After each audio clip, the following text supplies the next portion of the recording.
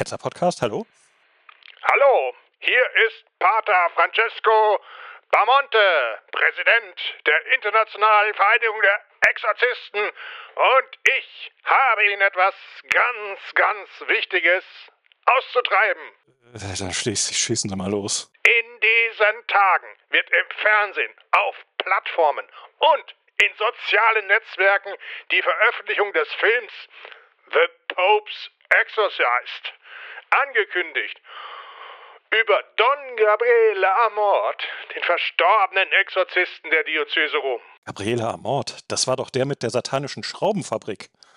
Von denen waren aber einige locker. Das Betrachten des Trailers bestätigt nicht nur seine Splatter-Kinoqualität, sondern auch seine Unzuverlässigkeit bei einem so heiklen und relevanten Thema.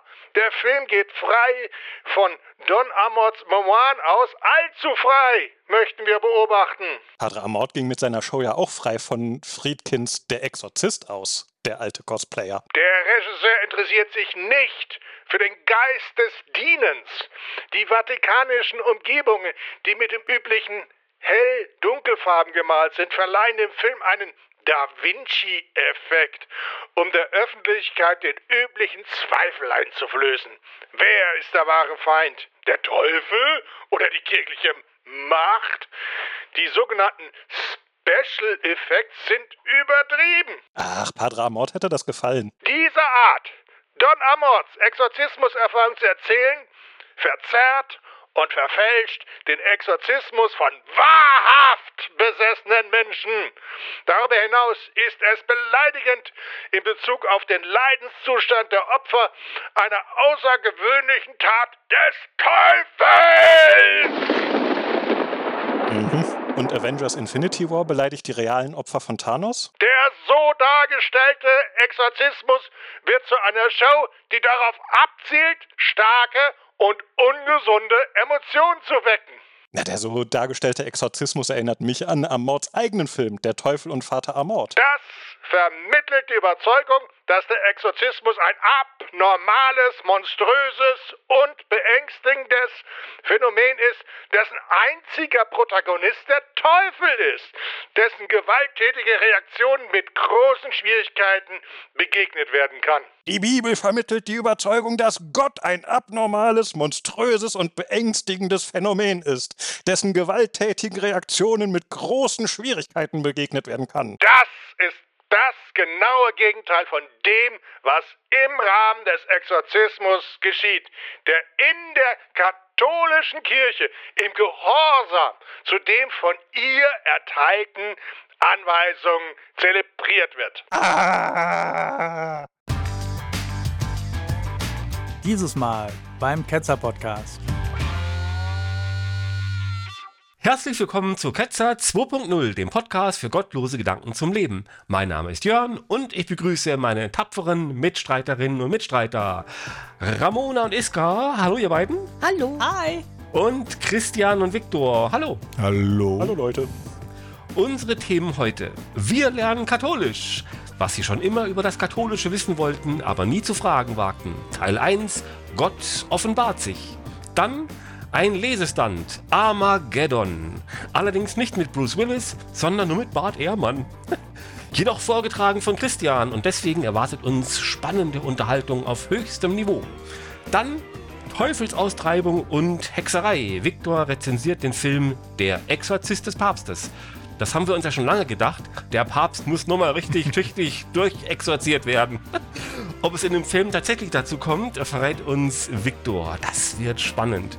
Ja, und damit sind wir auch schon direkt beim dummen Anruf. Viktor, du hast dir den Anruf ausgesucht, du hast auch den Film gesehen. Erzähl uns mal, was gibt's da zu berichten? Ja, also ich fand da erstmal dran interessant, dass dieser Mensch hier von der Volksfront von Judäa, ich meine von der Internationalen Vereinigung der Exorzisten, dass der so der Meinung ist, ja, hier, das beleidigt reale Opfer des Satans. Ne, also, dass die da das wirklich ernst meinen, ne, dass so Besessenheit, dass es das wirklich gibt und Dämonen und Satan und so weiter. Ich finde, dass dieser Deal mit den Teufeln und Dämonen ist etwas, was urchristlich ist. Das wird erstens übersehen. Das sehen wir im Neuen Testament bei Jesus, der eine ganze Reihe von Teufeln und Dämonen ausgetrieben hat, selbst mit Dämonen und Teufeln zu ringen hat in der Wüste. Das heißt, man kann nicht sagen, dass das nicht in der Bibel steht, im Gegensatz zu anderen Sachen, die angenommen in der Bibel stehen, aber nicht dort sind. Das heißt, das ist urchristlich. Und zum Zweiten ist das ein Business, in dem die Kirchen sehr aktiv sind. Ich möchte daran erinnern, dass bei jeder Taufe eine Teufelsaustreibung stattfindet. Früher explizit gesprochen, heute ein bisschen dahin gemurmelt, weil es vielleicht bei der Taufe ein bisschen peinlich ist, dem Säugling die Dämonen auszutreiben. Das heißt, wir reden hier nicht über etwas, was, wie soll man sagen, so an den Rändern der Kirche stattfindet, dem christlichen Glauben. Wir reden hier von zentralen Glaubensbotschaften. Und jetzt werde ich den Stab geschickt an Ramona übergeben, denn die Theorie, warum man krank wird, war früher fußte darauf, dass man, wenn man krank ist, von einem Dämon oder von einem Teufel besessen worden ist. Und da gibt es etwas ganz Modernes, das mittlerweile abgelöst hat, nämlich die Theorie der Keime. Bakterien, Bazillen und Viren. Dank Robert Koch und dem Mikroskop haben wir die Möglichkeit, mikroskopische Lebewesen nachzuweisen. Und wir haben das erst kürzlich geschafft, im 19. Jahrhundert, dass diese Bazillentheorie, dass quasi kleine Mikrowesen von einem Menschen zum anderen überspringen und Leute krank machen und dass das der Grund ist von Krankheiten, von den meisten, wenn es keine genetischen Krankheiten sind oder selbstproduzierte Krankheiten wie Krebs, die hat sich bestätigt. Auf der anderen Seite, diese jahrtausendelange alte Theorie, dass wenn man krank wird oder verrückt wird, dass man dann von einem Teufel oder Dämonen besessen wurde, konnte man nie bestätigen. Und man hat nie einen Dämon gesehen, man hat ihn auch nie gewogen. Im Gegensatz, auch Seelen hat man nie gewogen. Man kann diese nicht physikalisch nachweisen. Dennoch sind das zentrale Elemente der katholischen Kirche und zentrale Elemente, das betrifft auch die evangelischen, des Christentums. Dämonenausräubung ist etwas, was Jesus gemacht hat, um Leute zu heilen.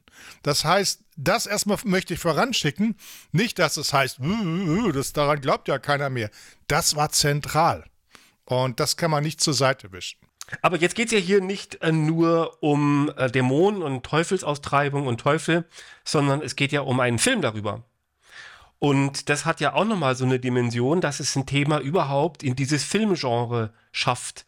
Denn der Film ist ja kein Lehrbuch, sondern der dient ja nur zur Unterhaltung.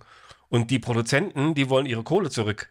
Und die Leute, die dran arbeiten, die Special Effects Leute da, die wollen ein Publikum irgendwie unterhalten und verblüffen und daran werden sie gemessen. Und diesen ganzen katholischen Quatsch, das ja jetzt hier in diesem Anruf zur Beurteilung herangezogen wurde, ne? Dass man sich an die Wahrheit halten muss und dass man eben nicht Special Effects nur zum Vergnügen machen soll und so, ne? Das ist ja in der Filmwelt ganz anders. Und diesen Unterschied zwischen das Volk will die Show und es kapiert auch, dass es hier nur um Show geht, einerseits, und dass die Kirche aber denkt, das ist wirklich echt, das ist doch der eigentliche Irrsinn. Wenn ich einen Film mache über Sandmännchen, dann wissen ja sogar Kinder, dass es nur eine Geschichte ist. Aber wenn ich da irgendwie den Kartenabreißer habe und der denkt, das wäre echt, dann muss man ihn nur in die Klapsmühle schicken. Und das ist im Grunde die katholische Kirche auf einen kurzen Nenner gebracht. Und das finde ich gut bei diesen Filmen, dass dieser Unterschied so klar ist, dass da wirklich von den Zuschauern keiner dran glaubt heutzutage. Wir leben in der Zeit der Remakes von Filmen. Und der erste Exorzist war ja der Film Der Exorzist von 1973. Und das hat dieses ganze Genre des Exorzismus begründet. Und der war damals ein Skandalfilm, weil man quasi diese Gruselelemente, die in diesem Film untergebracht worden sind, wurden direkt aus dem Katholizismus rübergezogen, weil Katholizismus offensichtlich sehr gut geeignet ist, solche Gruselelemente zu machen, war deswegen auch seinerzeit schon umstritten. Das heißt, jetzt diesen Remake, dass der Remake da selbst dann diese Kritik verursacht, ist eigentlich nicht ganz verwunderlich von der katholischen Seite. Und in den 70ern hatten wir ja auch noch echte Exorzismen, die zu Todesopfern geführt haben. Also es ist wirklich sehr nah an der Realität, was dort beschrieben wird, bis auf die Special Effects natürlich. Christian, du beschreibst diesen ersten Film, Der Exorzist, und es gibt dazu eine sehr gute, allerdings englische Wikipedia-Seite. Die deutsche ist, da fehlen immer so ein paar Sachen. Also gerade so bei Filmen sind ja die Amerikaner immer sehr akribisch. Und dort wird beschrieben, dass, obwohl es natürlich Kirchenkritik und sowas gab, die Leute schon wirklich auch geschockt waren. Dass das kleine Mädchen da irgendwie plötzlich besessen wurde und dann da so Unflätigkeiten gesagt hat und so, das hat die Leute echt geschockt. Und ich glaube, sie mussten es auch hier und da ein bisschen entschärfen, weil es so krass war. Heute, wenn ich mir das angucke, ich muss sagen, mich hat es auch mal geschockt als Kind oder Jugendlichen, wo das im Fernsehen kam. Heute und jetzt mit meiner Ketzererfahrung finde ich das nur noch dämlich, lustig, albern und dann gucke ich es mir 10 Minuten an und denke ich mir, ach, das ist mir jetzt zu doof, ich gucke mir lieber Tatort an oder sowas. Ne? Ich wollte noch was anderes sagen, ganz schnell. Und zwar diese Hollywood-Welt, das ist das eine. Und die katholische Welt, die das für wahr hält, ist das andere.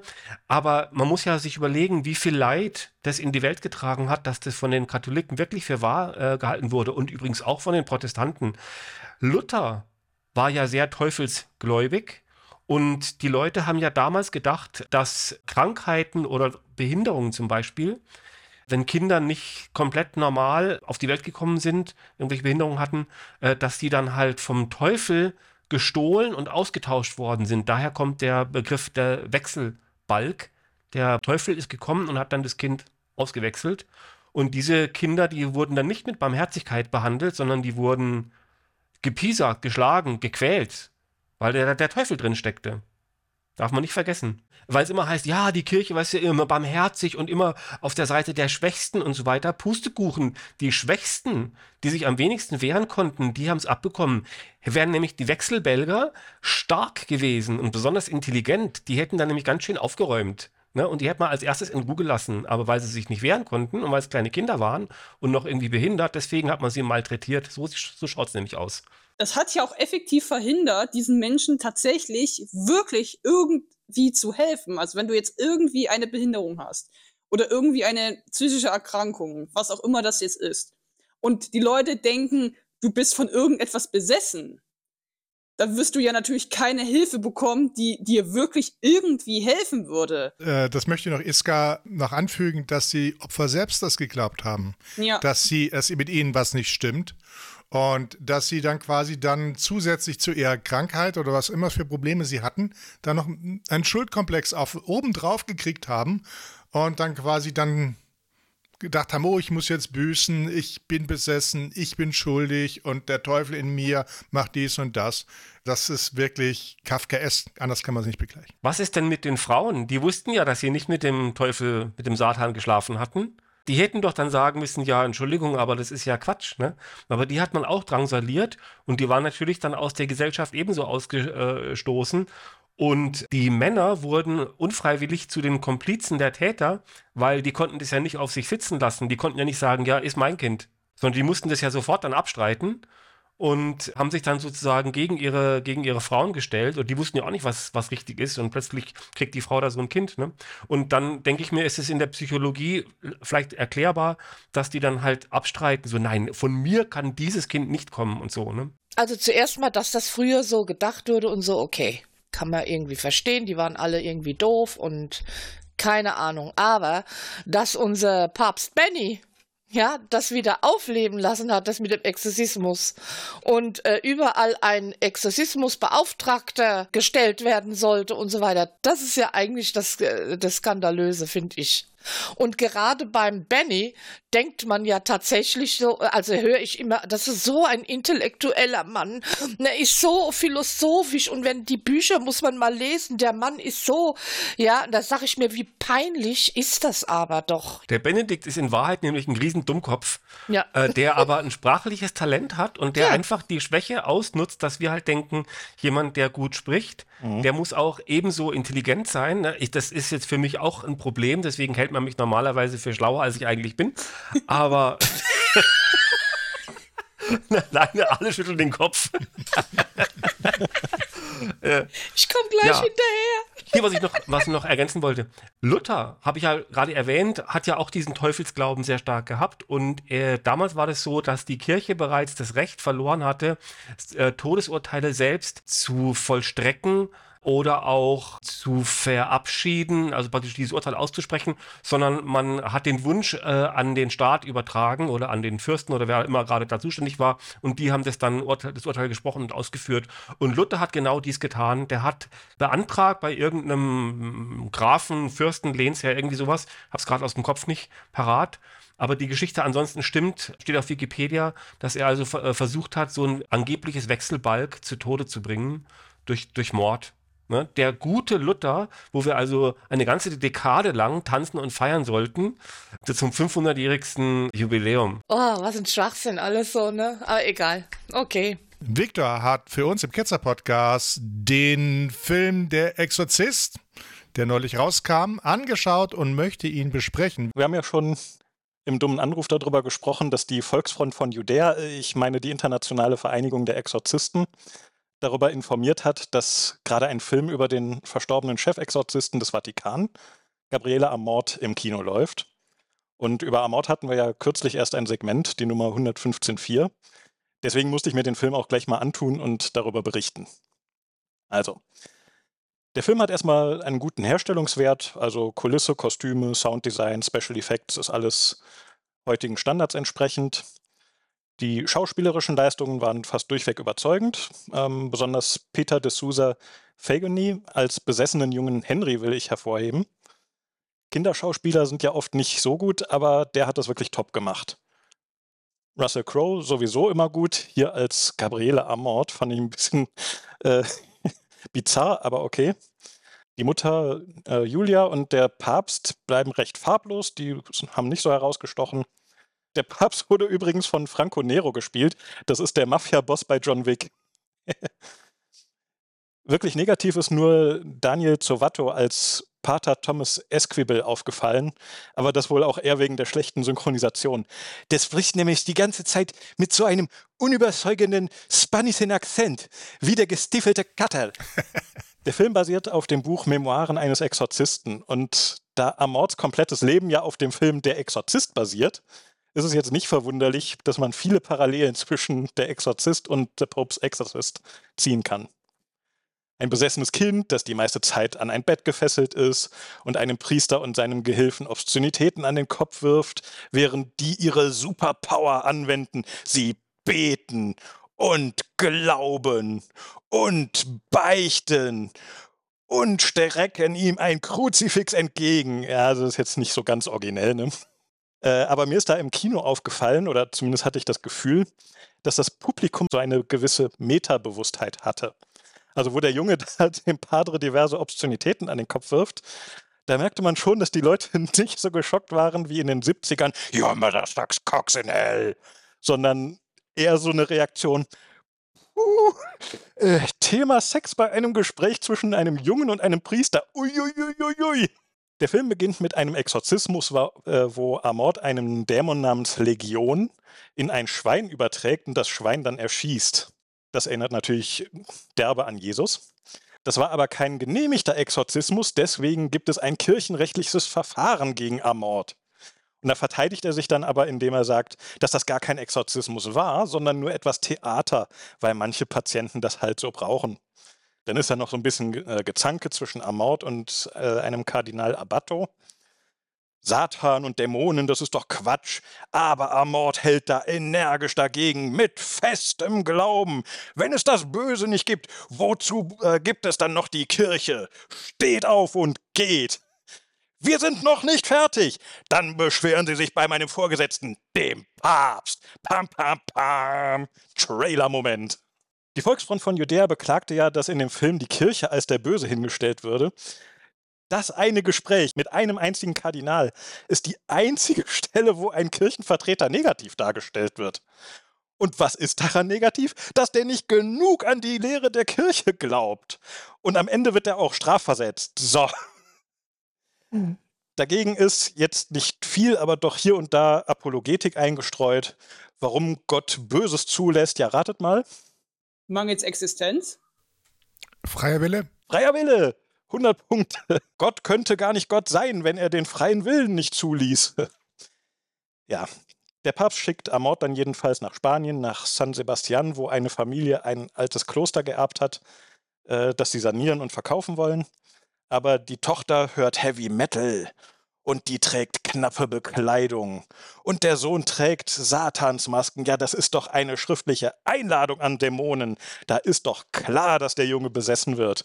Und die Ärzte, zu denen die gehen, die sind natürlich ratlos und die kümmern sich auch nicht sonderlich. Die sind ganz desinteressiert. Aber die Besessenheit, die liegt auch an dem Ort. Und das finde ich hier spannender als beim Original Der Exorzist. Im Keller von diesem Kloster, was die geerbt haben, finden die hinter einer Wand eine Tür mit dem Siegel des Vatikans. Und dahinter, das will ich jetzt nicht spoilern, da geht es ein bisschen zur Sache. Aber alles in allem kann ich den Film durchaus empfehlen. Erinnert mich so ein bisschen an Stranger Things.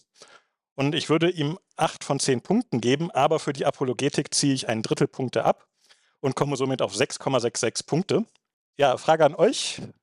Wollt ihr euch den Film jetzt auch angucken? Ja, auf alle Fälle. Russell Crowe ist sicherlich ein toller Schauspieler und jetzt, wo du weißt, wie hochklassig das ist, bin ich da super interessiert. Also ich kann mir gar nicht vorstellen, in diesen Film reinzugehen. Seit ich so mit der Ketzerei hier beauftragt bin und auch so eine gewisse Wut so auf das ganze Thema irgendwie habe, glaube ich nicht, dass mir das Spaß machen würde im Kino. Weil es einfach auch gerade in Amerika zu viele Leute gibt, die das wirklich doch ernst meinen und wo ja auch immer irgendwie so ein bisschen der Gedanke mit reinspielt, ja, könnte ja wahr sein oder so. Also ein bisschen muss man sich ja schon in solche Geschichten so hineindenken, dass man wenigstens so für die Zeit des Anschauens sich denkt, könnte ja sein. Weil sonst ist es ja nur lächerlich.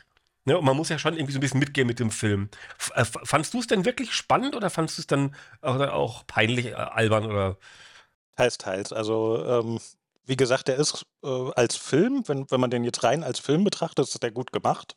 Ist auch spannend. Wenn man halt so diese ganzen Kirchenuntertöne mal so aufmerksam zuhört und aufnimmt, dann, wie gesagt, dann hat man schon hier und da so das Gefühl, naja, das ist jetzt hier aber schon ein bisschen Kirchenwerbung.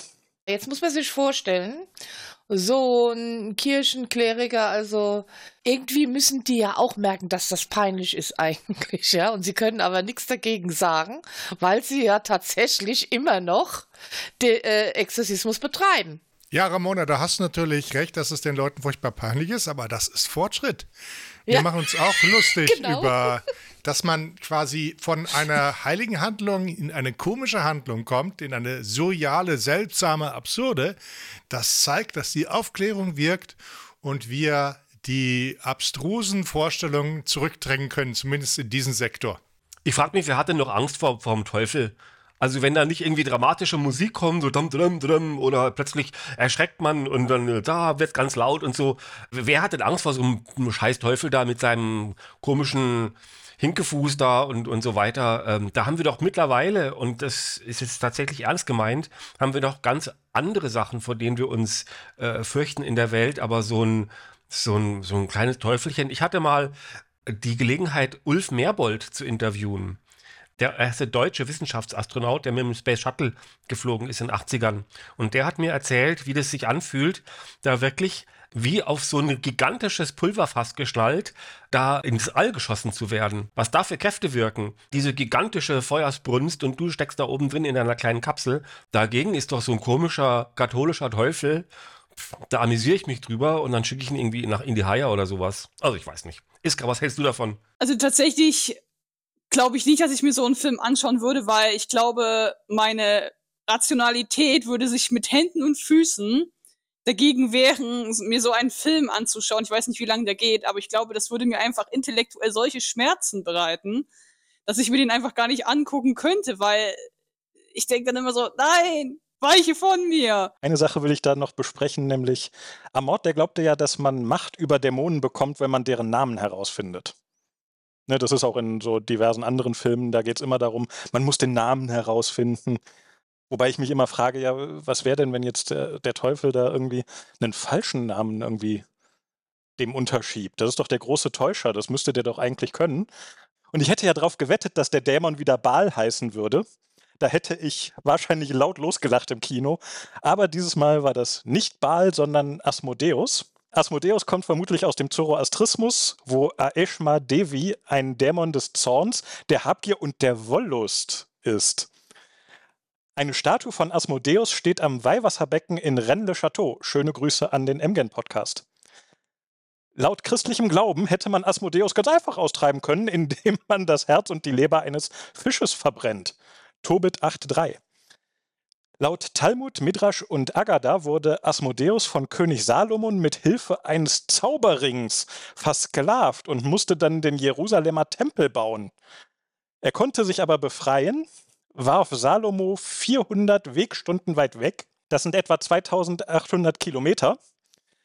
Dazu müsste er ohne Luftwiderstand Salomo auf etwa 19.000 km/h beschleunigen. Das ist die 15-fache Schallgeschwindigkeit, grenzt an die Geschwindigkeit, mit der Raketen ins All starten und überschreitet tatsächlich die Escape Velocity. Damit hätte er Salomo also tatsächlich ins All schmeißen können. Asmodeus heiratete Lilith, Gottheit der Woche 117,3, stahl Salomons Zauberring und versenkte ihn im Meer. Der Ring wurde aber von einem Fisch wiedergebracht und ihr wisst jetzt nicht, ob ich das von Herr der Ringe geklaut habe oder ob das so stimmt. Salomon, der seinen Abschuss natürlich überlebte, sperrte Asmodeus dann in einen Felsen, verschloss den Felsen mit Eisenketten und stempelte ihn mit seinem Zauberring den Namen Gottes auf diesen Felsen, um ihn zu versiegeln, und versenkte ihn dann im Meer, weil das ja so gut funktioniert. Diese Geschichte findet sich auch im Islam. Dort ist Asmodeus ein Djinn namens Sa. So, damit ist auch der Bildungsauftrag erfüllt. Das ist alles genau so passiert. Die Bibel ist 100% wahr. Ich hab so meine Zweifel. Liebe Zuhörerinnen und Zuhörer, wir haben diesen Podcast wieder in mehrere Segmente aufgeteilt. Schaltet deshalb auch beim nächsten Mal wieder ein, wenn es heißt Ketzer 2.0. Gottlose Gedanken zum Leben.